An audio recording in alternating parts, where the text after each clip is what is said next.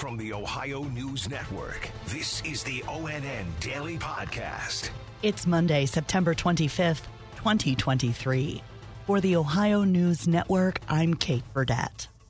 In Northwest Ohio, a man is dead after he was approached by Bowling Green police regarding a felony warrant Saturday morning. ONN's Tatiana Cash in Toledo has details. The Speedway gas station parking lot near Bowling Green State University is where BG police say they were approaching a vehicle when a driver produced a handgun, which then went off, causing them serious injury. Police say he was taken to the Wood County Hospital and then later died. This driver was wanted on a felony sex crime against a minor. I'm Tatiana Cash.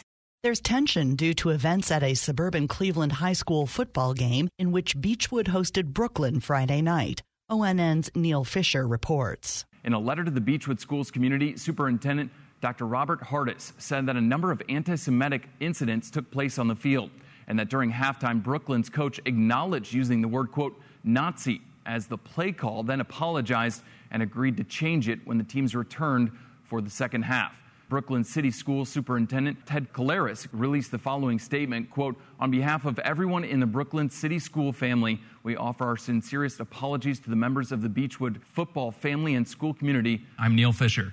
In Columbus, an attorney who serves as a public defender for Franklin County is due in court today on child pornography charges. Here's ONN's Angela Ann. Stephen Chin is expected to appear in a U.S. court today on these federal charges of pandering involving a minor. The case from Grandview Heights Police was part of an investigation with the Internet Crimes Against Children Task Force. Last month, they executed a search warrant at Chin's home where thousands of images were allegedly found on his computer. That's according to court records.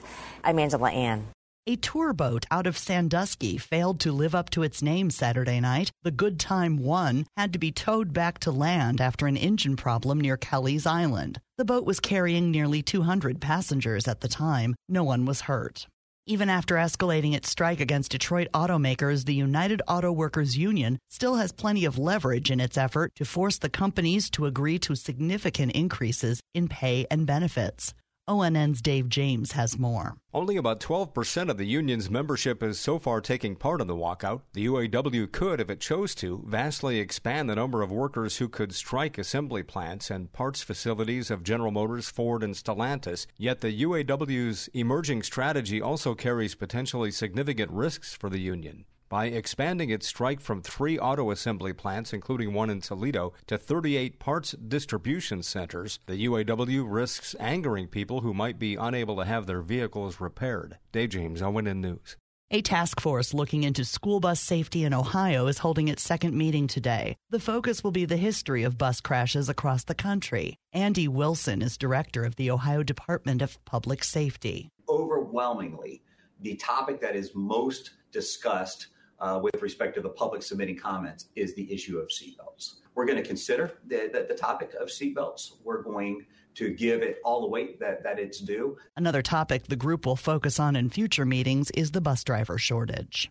The U.S. government is on the brink of a shutdown, and Ohio Republican Representative Mike Turner of Dayton is weighing in on the need for Congress to pass a spending bill. He's accusing House GOP members that are preventing a deal of, quote, voting with Nancy Pelosi by refusing to work with House Speaker Kevin McCarthy. Now, I think Kevin's going to continue to negotiate until the end, but the Republicans need to vote for Republican bills, and we can avert this shutdown. Turner also says he believes McCarthy will be able to help the GOP reach an agreement before Saturday's deadline.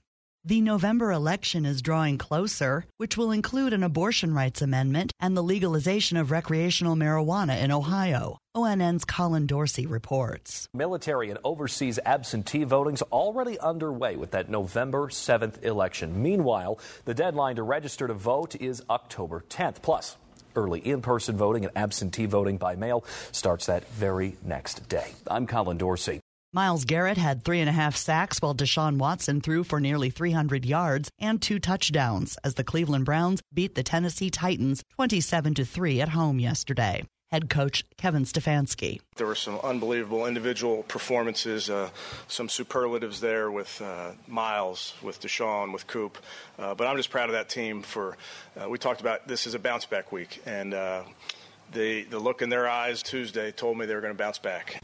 Ohio State beat Notre Dame 17-14 in a dramatic game in South Bend Saturday night, scoring a touchdown with 1 second left in the game. ONN's Adam King has more with head coach Ryan Day. Ohio State moving up in the AP poll after beating 9th-ranked Notre Dame. Ohio State will be 4th. Heading into the bye week, they sit behind Georgia, Michigan, and Texas. They jumped over both Florida State and USC. I got a bunch of guys in there that I love, that I work with every single day, and to hear some of the things that were said, I mean, I get Ohio against the world, but we needed to go play like that. We needed to win like that. And I think it's going to go down as one of the big wins in Ohio State history. I mean, it's one of the clutch fourth down comebacks on the road in a top 10 environment. I'm Adam King. And there is a key Monday night football game tonight. ONN's Dom Tiberi explains. 0-2 Cincinnati Bengals, a huge game tonight at home as Joe Burrow and company will host the Los Angeles Rams. There is uncertainty with the Bengals when it comes to quarterback Joe Burrow. He's dealing with an injured calf. The latest news is that Burrow will be a game-time decision.